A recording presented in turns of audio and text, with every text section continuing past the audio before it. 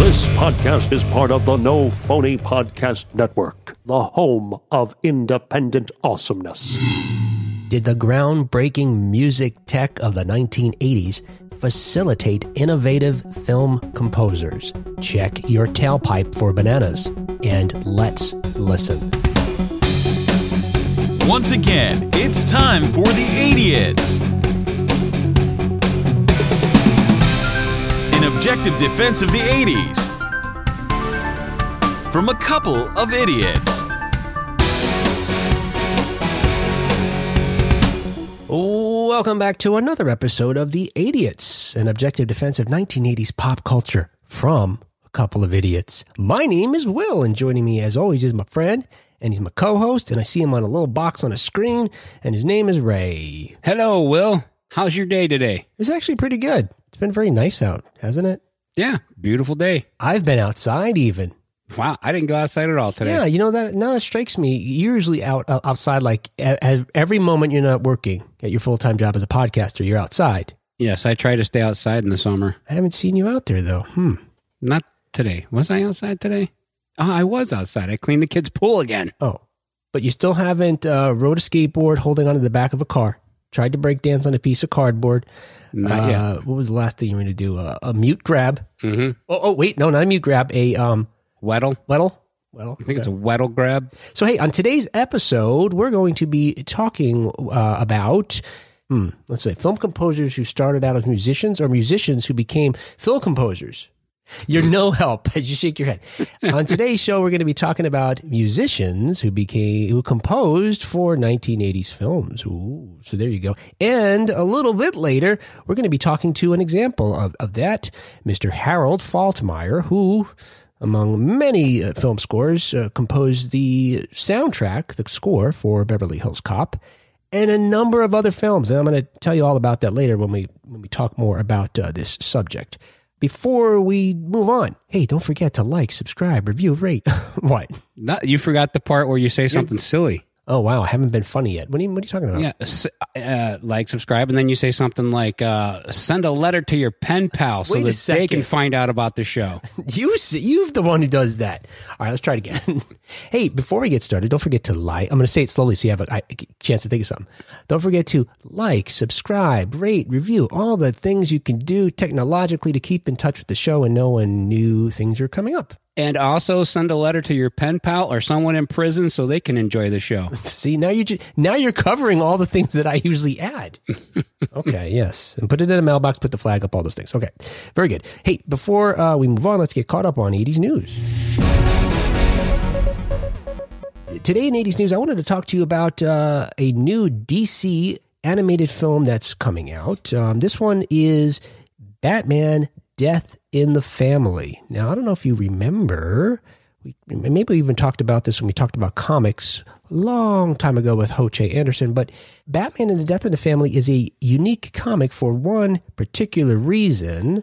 Well, I guess a few things. One, beginning in the early 80s, they got rid of the old Robin, Dick Grayson, and they replaced him with a new Robin, Jason Todd, whose story was very similar to Dick Grayson's. Well, as it should be. Like all Robins should be families that were circus performers, tragic. Well, yeah, it's easier for billionaire playboys to just abduct children from the circus because less people care about them. if they're orphans, yeah. So you got to be an orphan and part of some kind of sideshow. Right. Right. And no one's going to go looking for you. Nope.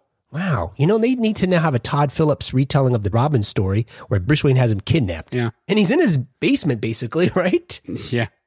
Okay, so Jason Todd became the new Robin beginning in 1983, and after as stories moved on, they kind of tweaked his origin story a bit, and he became less like Dick Grayson, and fans didn't like it. So they did this 4-issue run called Batman Death in the Family, and one of the issues ends with the possibility that Jason Todd may be killed by the Joker. Mm-hmm. And they decided to let the fans choose whether he'd be dead or not come the next issue. And in order to do this, and actually they were inspired in part, one of the writers was inspired in part by a bit that Eddie Murphy did on Saturday Night Live where he invited people to contact Saturday Night Live if they wanted him to kill a lobster. It was like Larry the Lobster. I don't remember that exactly, but it doesn't surprise me that that'd be something. So on the back of this issue where Jason Todd's life hung in the balance, they had 2 phone numbers, 900 numbers where you can call and vote.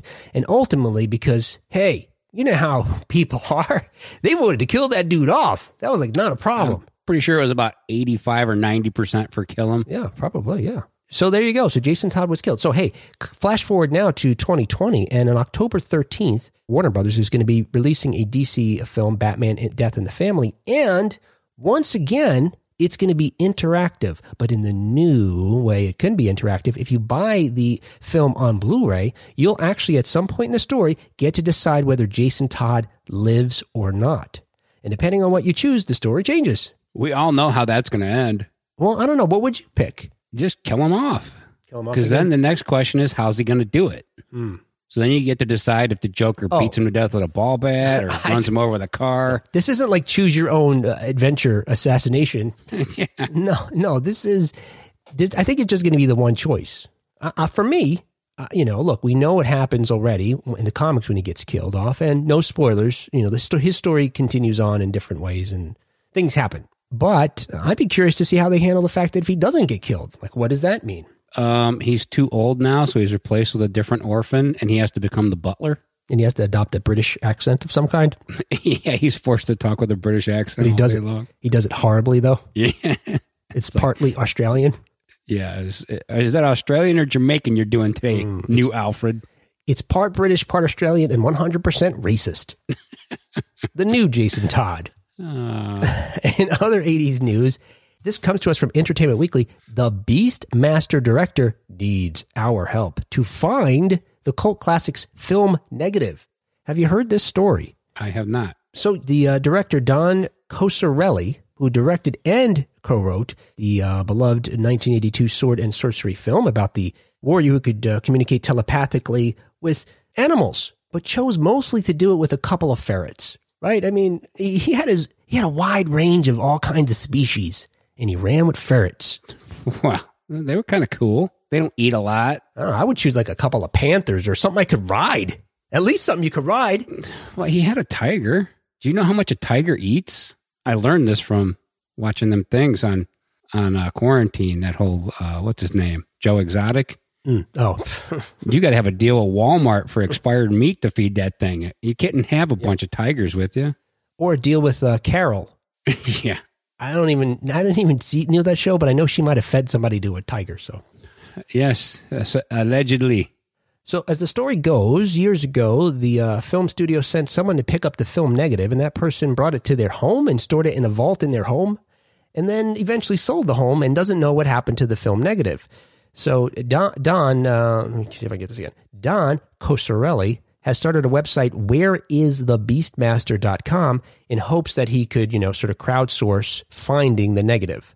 His hope is that once he gets his hands on it, he could actually restore it to its full glory in a way that it's never been seen since its original release, and maybe even better. How do these people get into these situations where they lose the master copy? There's like movies made about these kind of hijinks and adventures. Yeah. I mean, you're in charge of this. How did you let this happen?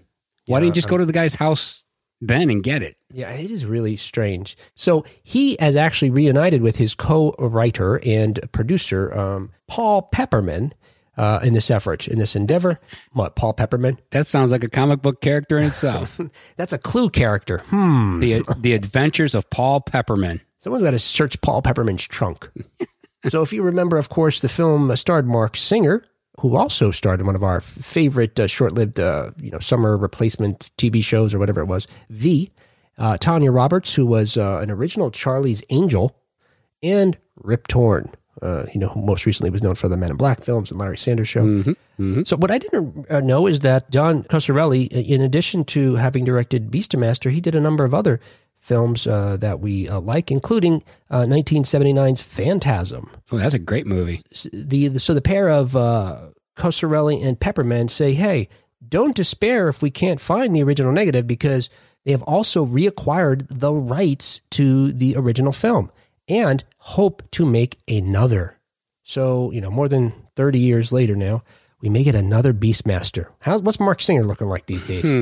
And can someone check on those ferrets? Well, I think we can safely assume that we could just get some puppets or something. for the ferrets. Puppet ferrets, yes. Not for Mark Singer, for the ferrets. Well, we had that David Bowie puppet. I still think Labyrinth would be awesome with a David Bowie puppet in the You may get sequel. But Mark Singer, I haven't heard anything about him, so maybe he's still ripped. All right, hey, let's move on. In other 80s news, and I guess our final story is, and this comes to us from Looper.com, Bill and Ted's, there's a lot of possessive words in this sentence. Bill and Ted's Excellent Adventures original title would have changed everything. And I think you know what this original title was. It includes what the original time machine was going to be is included in the title. Yeah, it was something about a van. Yes. See, I knew you knew that. Yeah. It's Bill and Ted's Outstanding Time Van. Yeah. So Ed Solomon recently revealed the title page for the original film's first draft and posted it to Twitter. And yeah, that was the title there. And that's because instead of a telephone booth, originally they were going to be time traveling through a 1969 Chevrolet Time Van. Mm-hmm. Of course, they changed this because just a few years earlier, and probably after Ed and Chris had finished their script, Back to the Future is huge at the box offices and also uses a mode of transportation, a vehicle, as a time machine. Also, one of the changes that we learned was that, there's many things we learned, including the fact that they get the van from Rufus, who's not a time-traveling, future man. Instead, he's just a older... He's a older high school kid, I believe, like a senior or something. Oh, yeah. Well, here it says it's just their 28-year-old friend. What you might be remembering is that some of the other changes were the fact that they were going to be 14-year-old kids that were hated in their high school. Instead of them kidnapping Napoleon Bonaparte and having him adventure through the mall and, win the ice cream eating contest and all that stuff, it was supposed to be some other historical figure. Yes, it was supposed to be Hitler. Yes, Adolf Hitler. So, yeah, for some reason they decided, I don't know. Maybe it would be bad to have Hitler running around a mall and doing all these fun things. So, yeah, so that was another change. And a number of the different historical figures that they were going to interact with changed as well. So they didn't use a van because of Back to the Future, but they used the phone booth, which, we had seen in Doctor Who for, a few decades by then. I think, at least a couple of decades. So would it have really mattered? I guess in such close proximity to Back to the Future, it would have been kind of off-putting, I suppose. Seemed like a ripoff. Yeah, but ripping off Doctor Who is completely fine. Well, that's because America. Right. That was a BBC show. Yeah. We could have had them do it in the blue telephone booth in America. It would have been fine because it's ours now. No one would even notice. Yeah. In these other films, like the Marvel films, we have these alternate timelines and, there's a lot of different TV shows, et cetera, that explore these kinds of things. Maybe there's an alternate Bill and Ted film we can get where we see this actually play out. I don't know. I think I'm happy with the one we got. Okay, very good. And I guess at this point we can reveal that, we have spoken to Alex Winter. Yep. We have seen Bill and Ted Face the Music. Yep. Although, because, we want to be able to talk to other celebrities, that's all we're going to say right now about those things. Except to indicate that we will have a review of the film after everybody's had a chance to see it. So a week from this Monday. And our interview will be played at that time. And actually, Ray asked him some questions about Bill and Ted sequels. So we actually get some answers. Yeah, we got a definitive answer out of him. Yes. And you asked him about another sequel that I think, that's going to be big news, about that other film and having a sequel to that film. Or not. Oh, yeah. I remember what I asked. That's going to... it was like 3 days ago or 4. Well, yeah, like it 4 or was 5 a couple days ago. All right. It's like a lifetime away. I don't know what this show is this week, but I know that was the end of 80s news. Dun, dun, dun, dun. I could have made that noise right then at the end of that. You may have. Sometimes the show is like going to the gym. I don't know.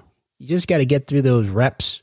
I don't know. I've seen movies where people go to gyms. Mm-hmm. Yeah. So as we just mentioned, we're holding off on our interview with Alex Winter, which we had originally planned to release this week. We're going to release it next week because we're going to wait until after the film comes out because we want to be able to talk about the movie and play you our interview where we talk to Alex about the movie, the new movie that is, and we don't want to ruin it for anybody. That's the decision we made, and that's what we're doing. Well, also, we're not allowed to talk about the movie until starting on August 27th, and we don't want to break that rule for sure. Correct. And also, we do want to give everybody at least a week to see it before we say stuff. Well, I guess, let's see, it comes out the 28th, so they'll have about 3 or 4 days. Yeah, well, they better get on it. Yeah. Okay, so hey, enough about that. So today on the show, as I mentioned, we're going to be talking to Harold Faltermeyer. Yeah, the one who composed the Axel F theme, the boot, beat, boot, deet, doot, doot. And he also composed the score for The Running Man. He's composed the score for Tango and Cash, for Fletch, and a bunch of others. And he's written some songs you don't even realize he wrote. And Top Gun. And Top Gun. Top Gun. Come on. And Top Gun 2, which hasn't even come out yet. All right.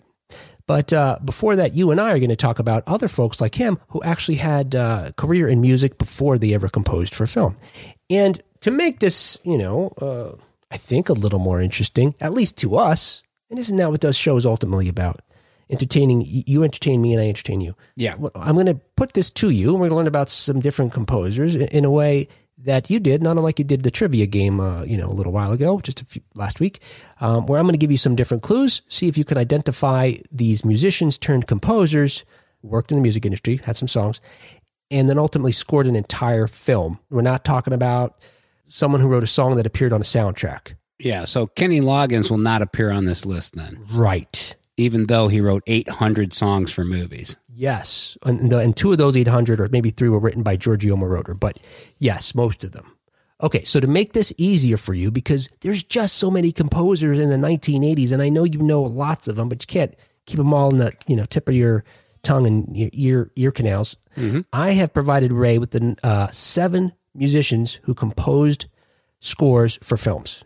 He has a list, and I'll tell you what they are here. Eric Clapton, Danny Elfman, Harold Faltermeyer, our guest later today, Mark Knopfler, Tangerine Dream, Vangelis, which I've also heard as Vangelis. I just pronounce it Vangelis, like Los Angeles. That's definitely wrong. It's either Vangelis or Vangelis. I heard him interviewed on a French show, and they said him Vangelis. Ah. Vangelis. Okay, and Hans Zimmer. Okay, so, all right, so here's the first one. And to make this, to give this, because we're talking about musicians, some of the clues will include clips of music too. Okay, so here's the first clue. This composer began his career working with several popular bands in the 1960s, such as The Formics and Aphrodite's Child. The latter's album went on to be recognized as a progressive psychedelic rock classic. So Aphrodite's Child had a progressive rock classic album. That would be Eric Clapton? No, it's not Eric Clapton. All right, clue number 2. In the early 1980s, he formed a musical partnership with John Anderson. You know John Anderson from Yes. And they went on to release several albums together. And here is a clip of a song that John and our mystery composer did together.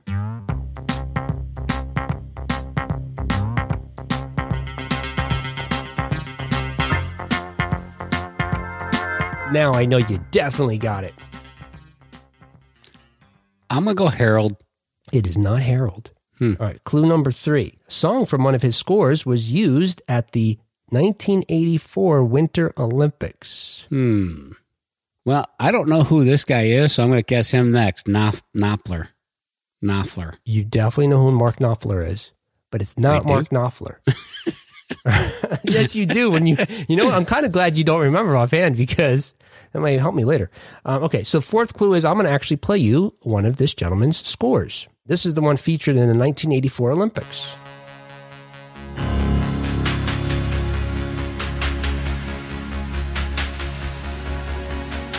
Sounds like Chariots of Fire. It is Chariots of Fire, but that's not the game we're playing. So, I guess you still need to know who composed it. Let's see. Tangerine Dream? Oh, man. I thought I was giving you such a... Okay, no, it's Vangelis. Yeah, but that's not even... He did Blade Runner. He also did Blade Runner, yes. Why wasn't that a clue? Oh, no, that's not how we play the game. I could have done that with your trivia. So in 1980, Vangelis agreed to score the Chariots of Fire. That was the film that we played the clip there. It was weird, right, that he would score Chariots of Fire and using all these synths, because most scores at that time were orchestral, and Chariots of Fire is a period piece. So it was really, anachronistic to use all this keyboard music for some film that was set in I want to say the 30s, I think it was. Or was it the 20s or 30s?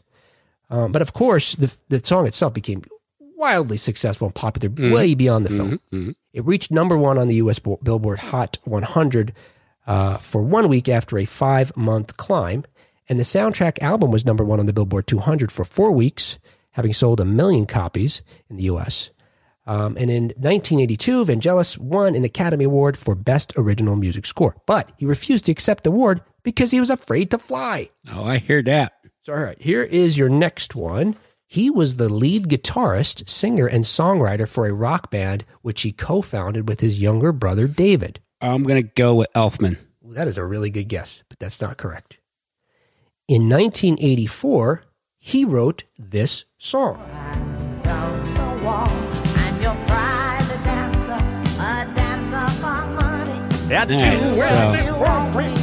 I'm going to go with Clapton. No. That's a good guess, though. Right. They're all good guesses because that's all they are. Or maybe I'm just being polite. Maybe they're all terrible guesses. Well, I guess if you guess somebody off the list, that would be a bad guess. Yeah. His most commercially successful single peaked at number one for 3 weeks in the United States. Again, this is as a musician, right?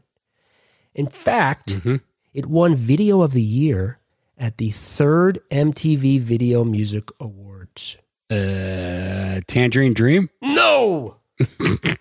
All right, your fourth clue. Here is a score composed by this mystery composer.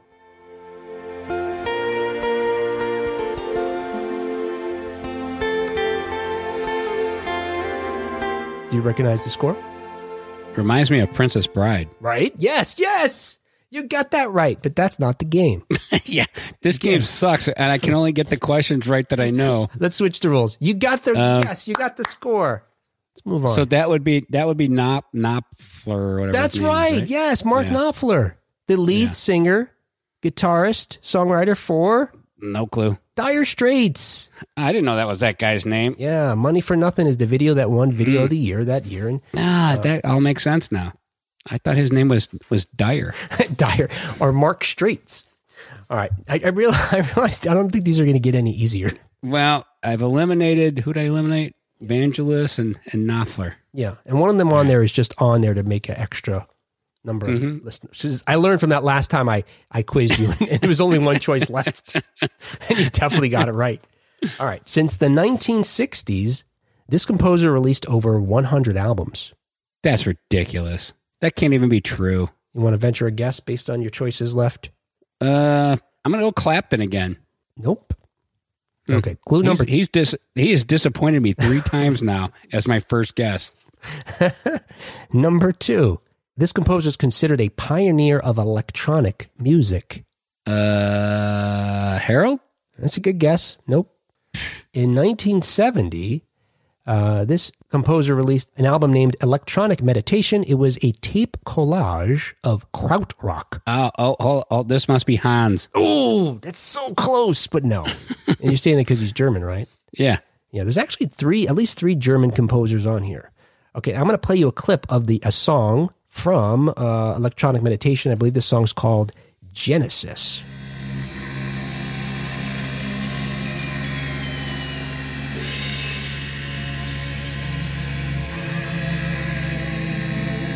Wow, that's impressive. Is that Tangerine Dream? Yes! That is Tangerine Dream. You're right. Yes, they are. And they are as well a German electronic music band founded in 1967 by Edgar Froese. The group has seen a number of different personnel changes over the years. Had like dozens of people have come in and out, with Froese having been the only original continuous member until his death in January of 2015. Tangerine Dream composed 20 scores for 20 films throughout the 1980s, which was something that Froese had been interested in since the 1960s when he first scored an obscure Polish film.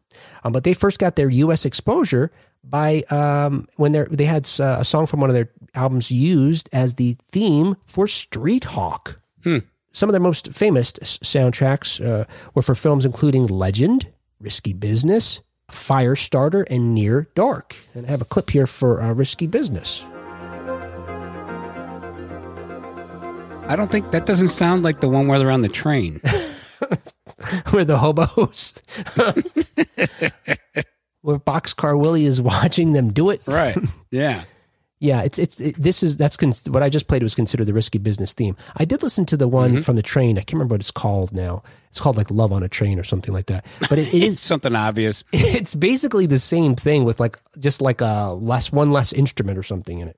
Tangerine Dream is one of the bands that influenced the composers of the music for the TV show Stranger Things, Michael Stein and Kyle Dixon. Okay, so you got 2 right. No, I got 1. You got Knopfler. Oh, did I get Knopfler? You pulled that out, yeah. Okay, so yeah, I got Tangerine Dream. I haven't got anything in the first or second. Okay, here is number 4. He began his career playing keyboards and synthesizers in the 1970s with the band Krakatoa. Huh. I'm going to go with in the 70s, huh? Mm-hmm. I'm going to go Harold. No, good guess. He played keyboards and can be seen briefly in this band's video for this song.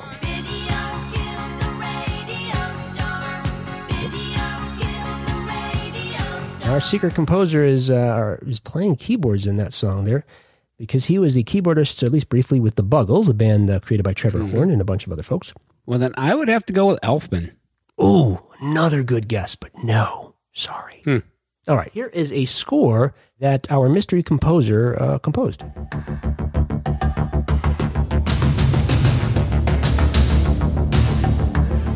Well, then it's got to be Clapton. No, it's Hans Zimmer. See, Hans Zimmer Yeah. did Conan. Hans Zimmer didn't do Conan. No, Hans Zimmer... oh, no, that's Basil. Yeah, Basil Polidorus. That's Basil. Right. Hans Zimmer did... Hans Zimmer did a number of films, including Rain Man and Driving Miss Daisy, and that film that clip comes from, which is Black Rain. Yeah, he's done a bunch of movies. Yeah. That's why he's on this list. Huh? That's part of it, yeah. When Barry Levinson's wife heard a soundtrack that Zimmer had done for an anti-apartheid drama, she recommended that he hire Hans Zimmer to do Rain Man. And that's how the story goes. And he was off and running. No. Okay, very good. So, all right, the first clue for mystery composer number 5 is his older brother Richard recruited him to play violin for a musical theater troupe called the Grand Magic Circus. Eric Clapton. Eventually you're going to hit, right? And then Eric Clapton's going to be the answer sooner or later. Maybe. There's one of them is just a fake out. Well, he's not really a keyboard player anyway, so. Then Richard left the troupe and created a movie called Forbidden Zone and had his younger brother compose the music for this movie. I have a clip of that music from Forbidden Zone. That's Harold. Or Elfman. All right. Sounds more like Elfman once it gets going. As it gets going. Yes, it's Danny Elfman. That's right. Danny Elfman, of course, legendary composer, one of the most prolific composers of the 1980s. Actually got his start when he had just been playing the violin for 4 months. His brother recruited him into this traveling street show that he did, and then ultimately had him score a film that he was working on. Then later, his brother started a band called the Mystic Knights of the Oingo Boingo and drafted Danny to play keyboards for that group. So Forbidden Zone was the first movie he scored, but the next film is the one that led to his legendary status and being well sought after in Hollywood. And here is a clip from that score. And that would be when he started his... Yes.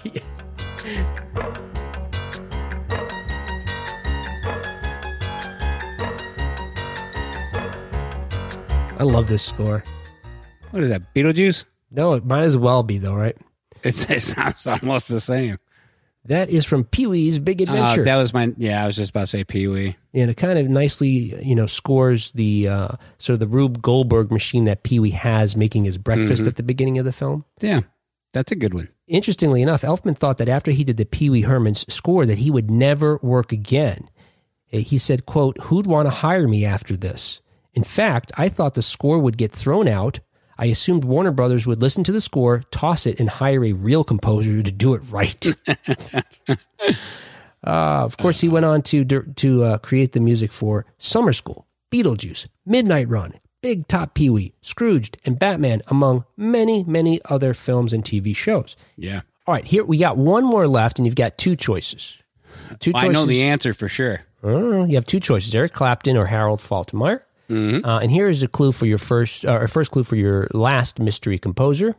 Although he'd go on to be a classically trained musician, he failed out of high school. I got to stick to my guns and say Eric Clapton. Now, I realize by the time I give you the second clue, either way, you're going to get it. Yes, but I'm pretty sure Eric Clapton's not a very accomplished keyboard player. Mm-hmm. So I pretty much knew he was going to be wrong every time I answered him. Then why did you say him? What do you mean? You knew you were wrong before you even guessed? I thought it might be a trick. Oh, I see. I thought eventually he would pop up as like a keyboard player. Okay, so it's not Eric Clapton, so you're going to get it now. But the clue, it's Harold. It is Harold. So yeah, the other clues were that, the second clue is that he has a younger brother named Ralph who joined his first group, his first band, Melodic Sound, as a drummer and a saxophone player at the age of 12. And I have a clip of Harold playing in his band, his first band, on a show in Germany that was essentially and again, this is decades ago, but it's essentially the show in Germany that would have been like Germany's Got Talent. You know, if such a show had existed it did. It was this show. But here's was it called Ich bin ein Musician? And here's Harold playing in his band that many years ago with his younger brother and a number of other folks. And Harold singing as well.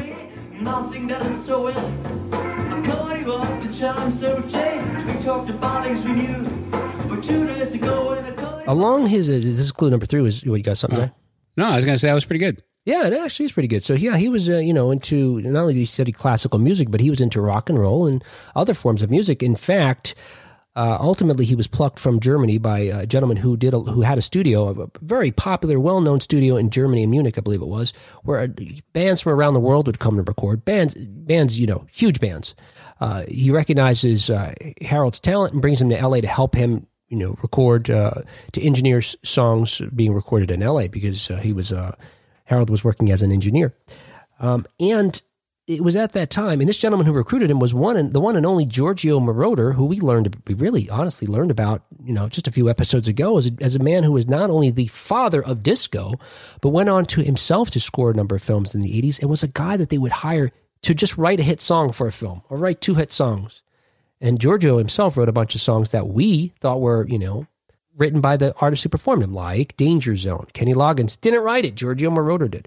Harold followed very closely in these footsteps because one of the songs, so first working in disco, Harold wrote Hot Stuff for Donna Summer. And he worked with a number of artists at that time before he started getting into films.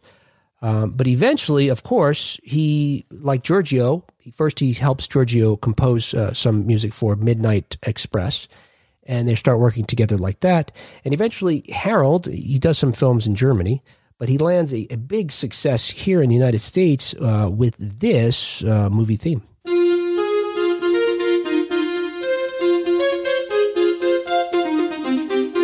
I mean, one of the most recognizable film themes in the 1980s, certainly, if not all time. Yes, that is the keyboard version of Smoke on the Water for guitarists. It's like the first thing you learn to play is that riff right there on the keyboard. And then you assume you're a keyboard god at that point.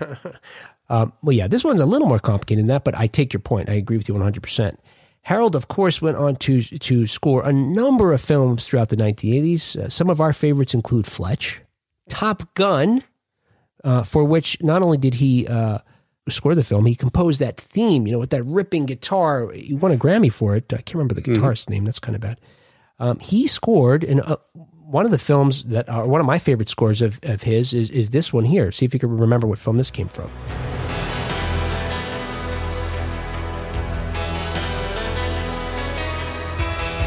It's one of your favorites.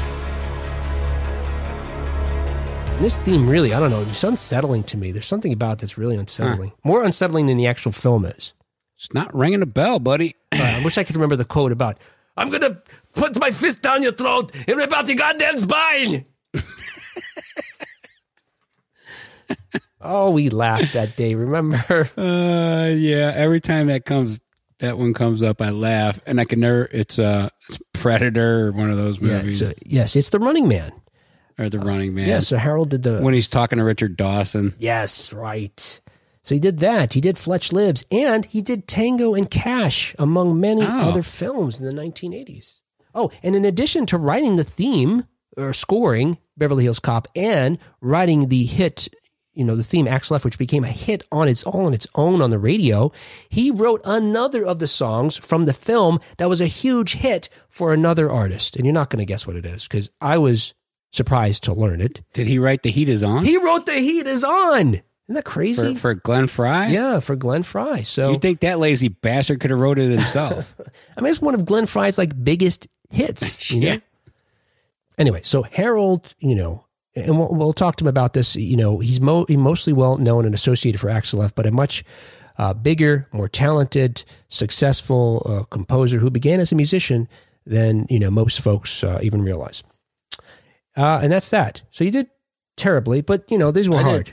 They're goddamn awful. These were hard. Hey, I wouldn't want to bend your shoes, and I expect you're going to have another revenge trivia episode at some point in the future. Well, we're going to put that one on the back burner because I'm going to have to really dig down and do some research for the next one. All right. Well, we look forward to, I don't look forward to it, but you look forward to it. Someone will look forward to it. Okay. So, hey, in a moment, we'll be right back with our guest today, Mr. Harold Faltermeyer.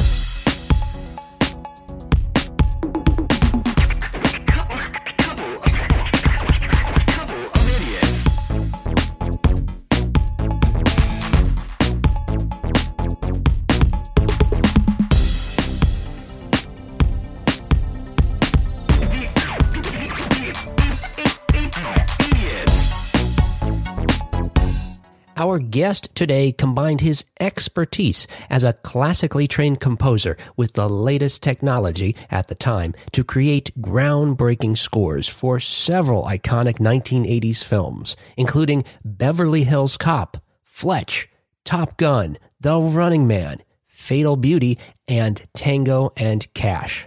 His unique and unforgettable compositions for two of those classics, Beverly Hills Cop and Top Gun, each earned him a Grammy Award.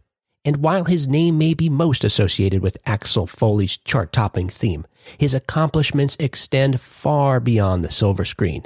Working alongside mentor Giorgio Moroder, our guest wrote the disco classic Hot Stuff for Donna Summer, and, along with Keith Forsey, our guest wrote the top 10 hit The Heat Is On.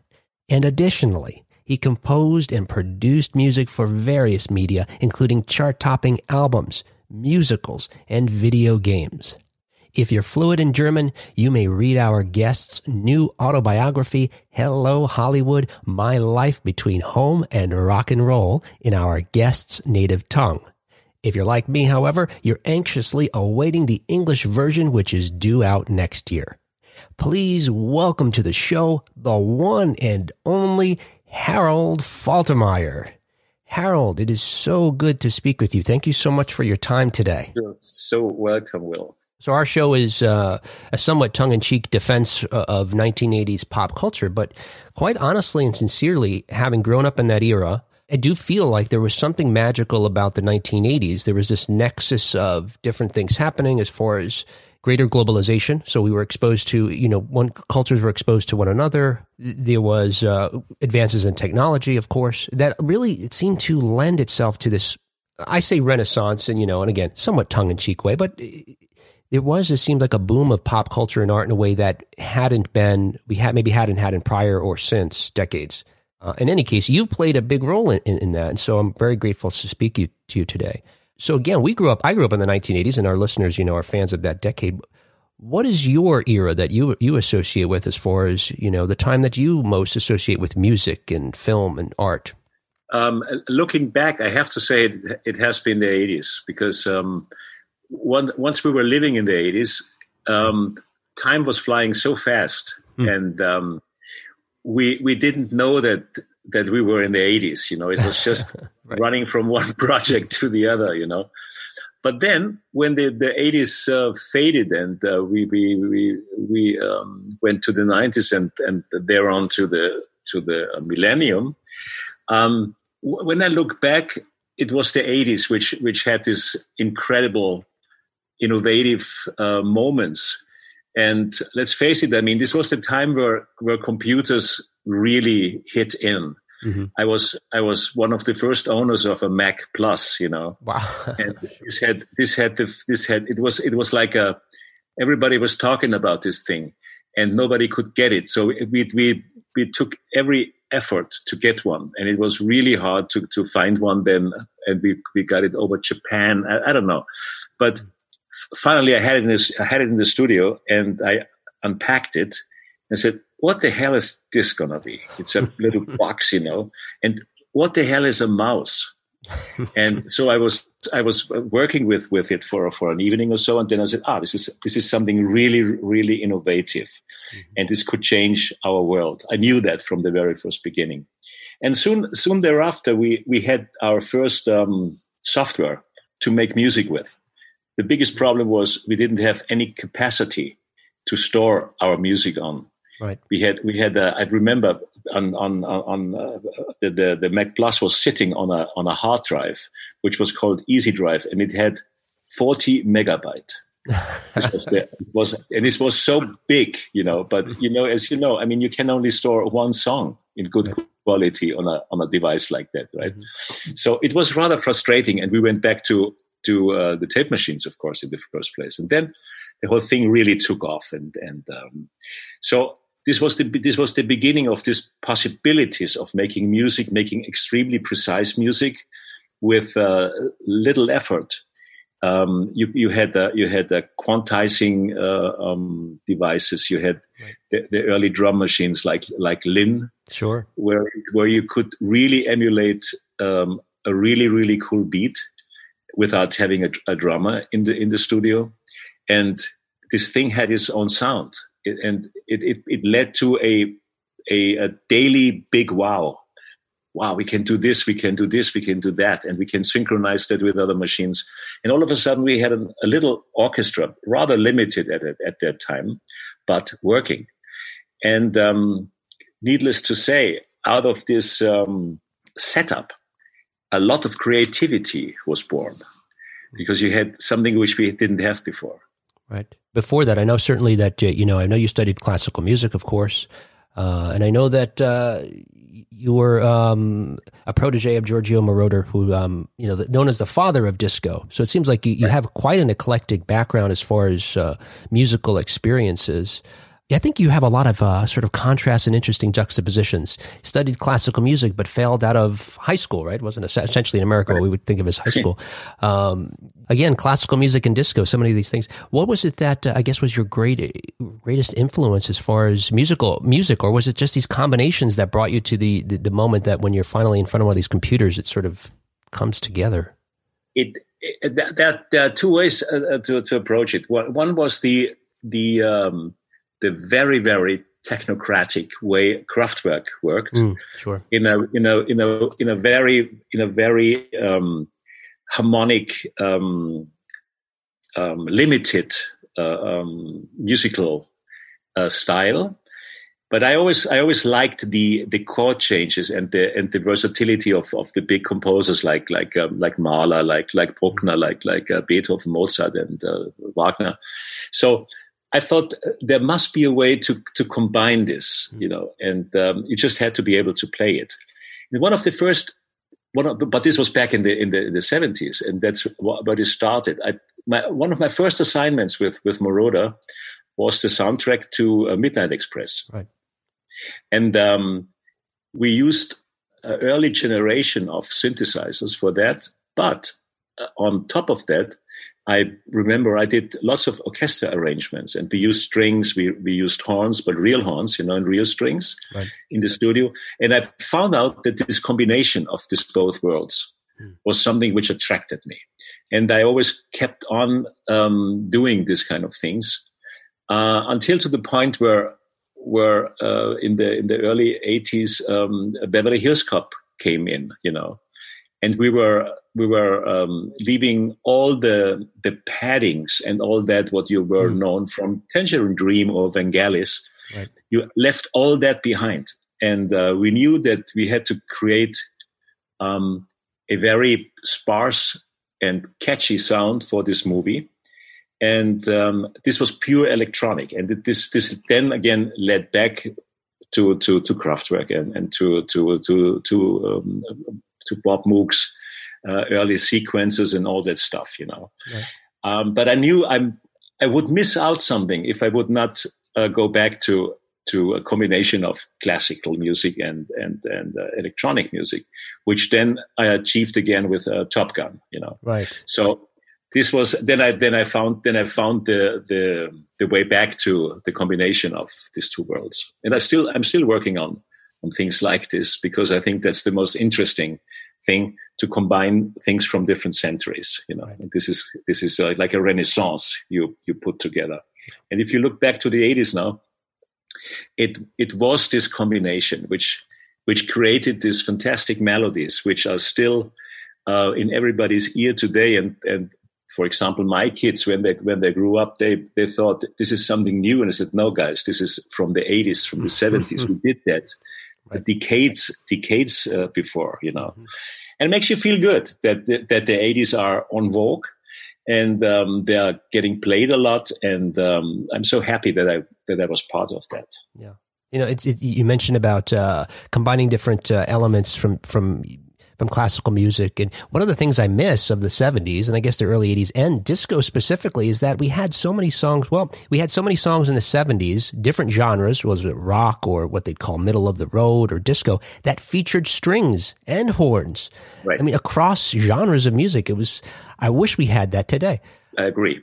And when you're composing a piece, you know, you mentioned Axel F, you know, or the soundtrack for Beverly Hills Cop. Do you approach it at that point as you would a more traditional score? This was a very difficult job, because we were working with close to zero examples of how we would do it, and I was sitting in front of a white page. I didn't know what to do, and I was experimenting. But this is the great thing, that when you start experimenting on something and you fail sometimes, that's what makes you create something really new, you know. And you just have to dare, you just go for it. And I know I think I was close to get fired from Beverly Hills Cop, because the first attempts of themes were not received so well.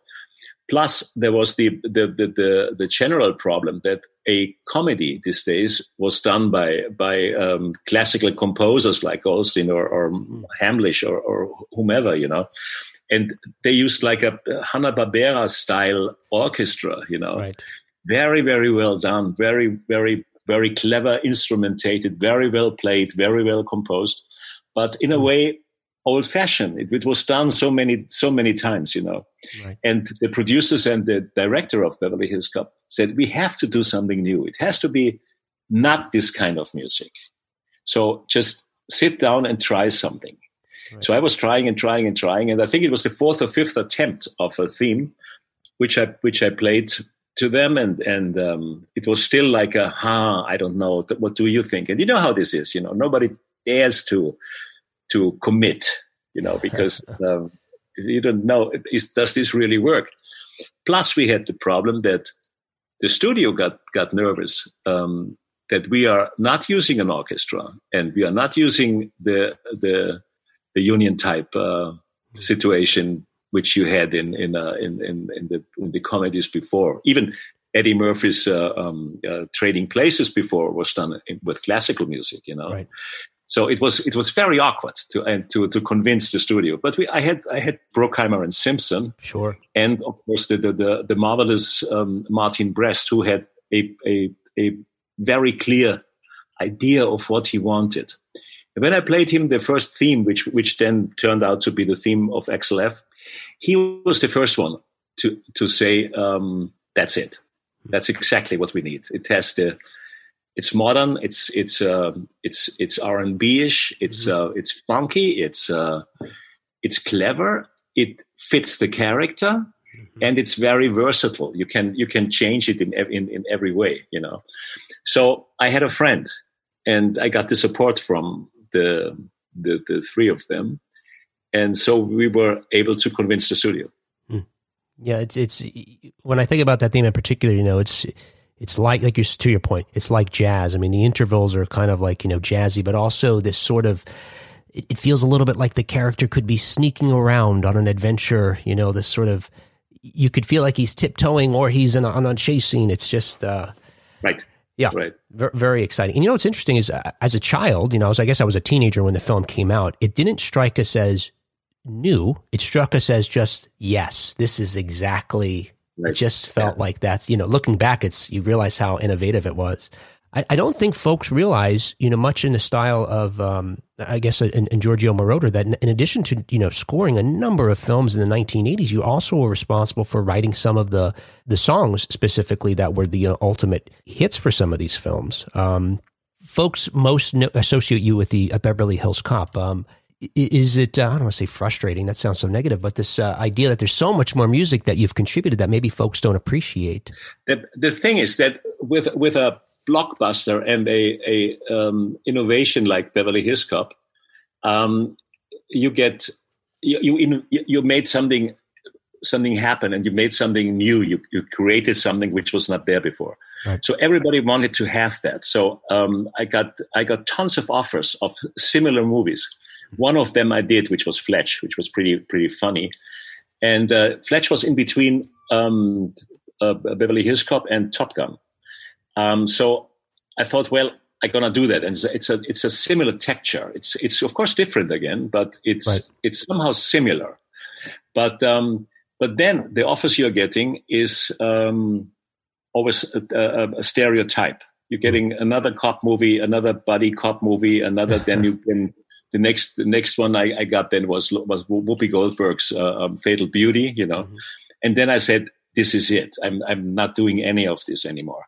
And the problem is, I always wanted to do something where I could show my talent as a classical composer as well. Right. But nobody believed that I could do it. I was like typecast, and this for me was actually the biggest frustration. And this was what made me leave the Hollywood in the early 90s, because I only got the same movies all the time, you know.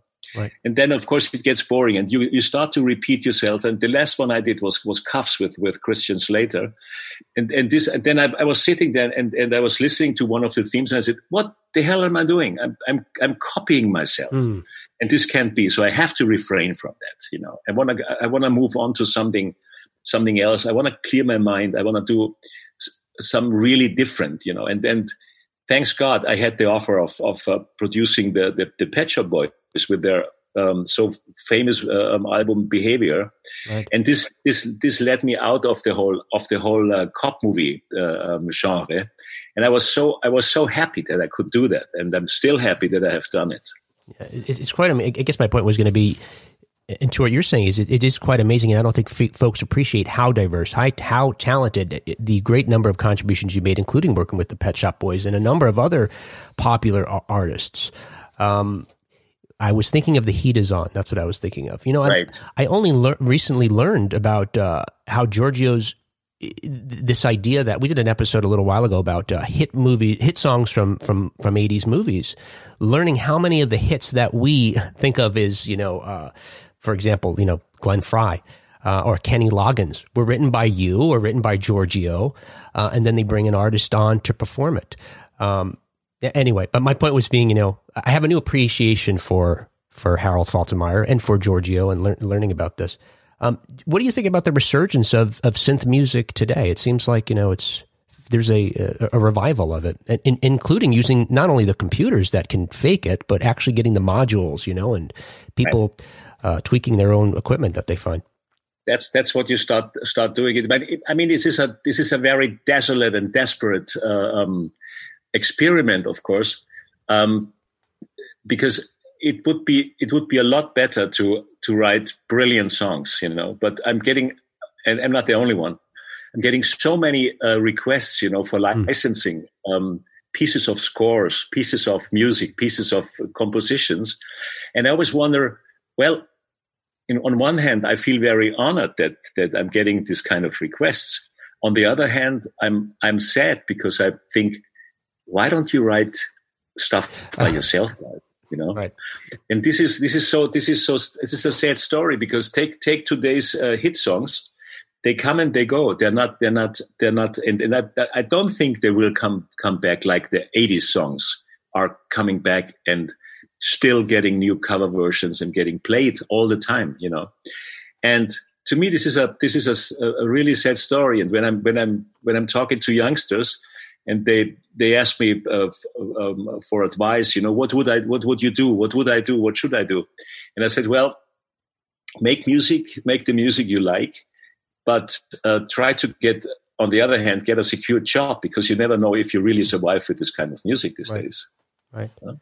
Yeah, I make an effort to your point about your children earlier, and your comment here, that for my children to understand where something came from. You know, there's that concept that all art is derivative in one way or another, but there's so much we hear today that is, just they're trying to recapture or recreate something from, oftentimes now, the 1980s, that it is disappointing that. But that said, it seems like, you know, we've got so many of these other 80s properties that are coming back in films or for example, I'm thinking of shows like, well, I know I saw online that you're friends with Michael Mendel, who's the German actor, who's, you know, I love him in Dark, that runaway hit show. It's fantastic. But hearing the music, I can't help but think it's sort of an orchestral version or evolution of some of the things you were doing early on. You know, they push it a little bit in different directions. But is there an opportunity for you to come back? And to your point, you don't have to, you know, be so synth driven now. It seems like it could be, you know, relying on strings or voices and right. It could be everything. I mean, I'm not going into retirement now. I mean, we finished Top Gun now, but I have some offers which sound really interesting, and obviously there seems to be a light at the end of the tunnel, that I'm getting appreciation for what I want to do in the future, and if the right project comes, I definitely will do it. Right. Very good. So, and okay, hey, I guess I didn't ask and confirm, but you are scoring Top Gun sequel coming out here, Maverick. Right. That's fantastic. Together with Hans Zimmer, we did it together. That is super exciting. Very good. Yeah, we're very disappointed on our show to, you know, obviously the pandemic has shook so much of our world, including the entertainment industry, that we're having to wait even longer to see it now. But we look forward to that anxiously. Do you still have any of your original gear that you used? The Jupiter, your Roland? Everything. Everything is hooked up and ready to run. I have a studio here in outside Munich at our estate, and everything I ever owned is there. Is that right? And is up and running. And I have a guy who does a really serious maintenance on that, because some of them are really, let's say, divas, you know, and they don't work. They don't work like you would expect it from today's gear. Yep. But still, I use it because it's a total a different story than you would use samples, you know, and new plugins of that very instrument. Right. It just sounds different, especially now when talking about Top Gun. One of the signature sounds from Top Gun were the tubular bells at the beginning, and we did try to use modern synthesizers or plugins where we have the exact same sound. Right. But at the end, we went back to the original DX7s and to the original sounds, and we tried to get one of the old units to work, which was was not easy. It was a real challenge, but we did, and we used it, and it still sounds amazing. And what a signature! If you hear this first bell, you know it's Top Gun. You know, and yeah, this is just one of the thousands of sounds which are just sounding a lot better than a plugin. It's just some kind of magic in those boxes. Yeah, I mean, it's I guess it's because there's more of a physical aspect to it than just ones and zeros on a computer somewhere. Right. Yeah. No. It was pain to program this, because you had a early syntax and panel to work on that, and you had to go through tons of menus to really get to the platform where you could change a sound, and you really had to work on these sounds. And today you recall 50,000 sounds plus from one instrument, and you just scroll through. There's no pain, you go for it. But the problem is with some money, and it's little money. You can all buy that, and everybody can buy that, and everybody has the same sounds, and that creates somehow a digital musical pollution in our world. Yeah. I was going to ask you about that. I'm wondering, in one way, it democratizes, I guess, sort of music and this access, but it does. What's your perspective? Do you think it's harder to make it and to stand out as far as music goes? Has having all this access maybe made people less creative, or? Yeah, I really subscribe to to this fact that when you have to work on something and you really have pain to achieve things, you're getting a lot closer to your music than if you just are recalling everything and you don't have to work. It is like a musical supermarket. You just go in, I take this and I take this, and you end up with tons of tracks which you don't need. While back then we were working on every single sound. Just for example, take again the theme from Beverly Hills Cop, or the entire score from Beverly Hills Cop. There are not more than 24 tracks. First of all, because we didn't have more than 24. Right. We had two machines synchronized, which gave us 48 tracks at the max. But we only used like 18, 20 tracks sometimes, and we made great music. It was transparent. It was not overlaid with some kind of bullshit or whatever, right. Which the more layers you put on, it's not getting bigger. It gets more phased and smaller actually, Right. And the power of a single track is what makes the power and the force of a musical piece. Do you think that having paid your dues, so to speak, someone like yourself, or even I had a DX, had the rack mount, back in the day, and you had to look at that little screen, or any keyboard in those days, you had to look at those little screens like you're suggesting to get to what you wanted.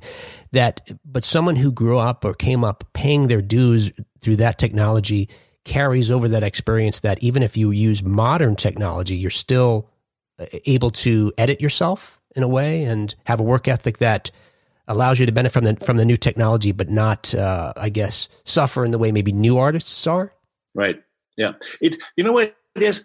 If you take it in doses, and if you are aware and very conscious that you're not overlaying things, then of course today's technology is a lot easier to work with, and you achieve more than you would have achieved back then. Right. And since the time is flying faster and faster by the decade, we are running out of time.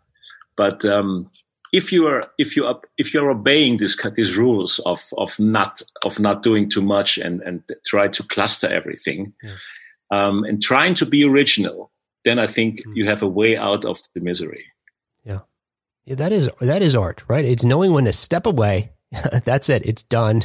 Right. So I'm going to try to pronounce the name of your autobiography. You'll forgive me for my German here. Go ahead. Grüß Gott, Hollywood. Mein Leben zwischen Heimat und Rock'n'Roll. All right. It's very German, Or actually, it's very Bavarian. The Grüß Gott is a greeting you say in Bavaria, and it's you're greeting God actually, right? But this is in Bavaria you abbreviate it sometimes as well to Grüß dich. Yeah? And Grüß Gott Hollywood is of course Hello Hollywood. You could say Hello Hollywood, And my life between Homeland and rock and roll, is of course actually my life. I've been always going back and forth. And I enjoyed Hollywood a lot, but I was very, very happy to get out of it at one time as well. And when I came back, I'm living outside of Munich. I said that already, I think, in a very unique setup. It's an old family estate, you know, and the family lives there. My brother lives there. My mother is still alive. She just turned 94. Wow. And we are all living. The kids live there, and the studio is there. So there's a vivid life in this little estate. And it's so great to come back here and to sit down or to hug a tree. We have old oak trees and all that. You know, you just sit there and enjoy the nature. And once I've been back here for like 10 or 14 days, I was ready to go back. You know, but I needed this part of my life. You know, it was so important. You know, and then I had the power to do anything else. You know. Right. Well, and again, you know, like I said at the beginning, such a wonderful balance between old and new and, you know, rustic and, you know, technological that, right. Yeah. It's, you know, like you said at the beginning, it's sort of something you set out to live and achieved. And, you know, and this is seen in much of your music and certainly the music you want to create. And I will thank you so much for your time today, Harold. Certainly greatly appreciate it. Good talking to you. Hey, like I teased earlier, Harold Faltermeyer has contributed so much to 1980s films than most folks even realized, than I even knew until I really, you know, delved into, you know, his life story. But, so I learned about Harold Faltermeyer, but I don't know if I proved anything. Did we prove anything today about the 1980s? I'm pretty sure we did. We did? Okay. Yeah, as usual. We have proven beyond a shadow of a doubt that confident. All right. That the composers of the 1980s did more with the technology they had at the time than any other decade has with their super technology now. Right. You know, they're all, that's that. They're Harold F. ripoffs now. Yeah. Their computers and their fake Jupiters and Rolands and plugins. And Moogs. All right. Hey, we will talk to you next time on The Idiots. See ya.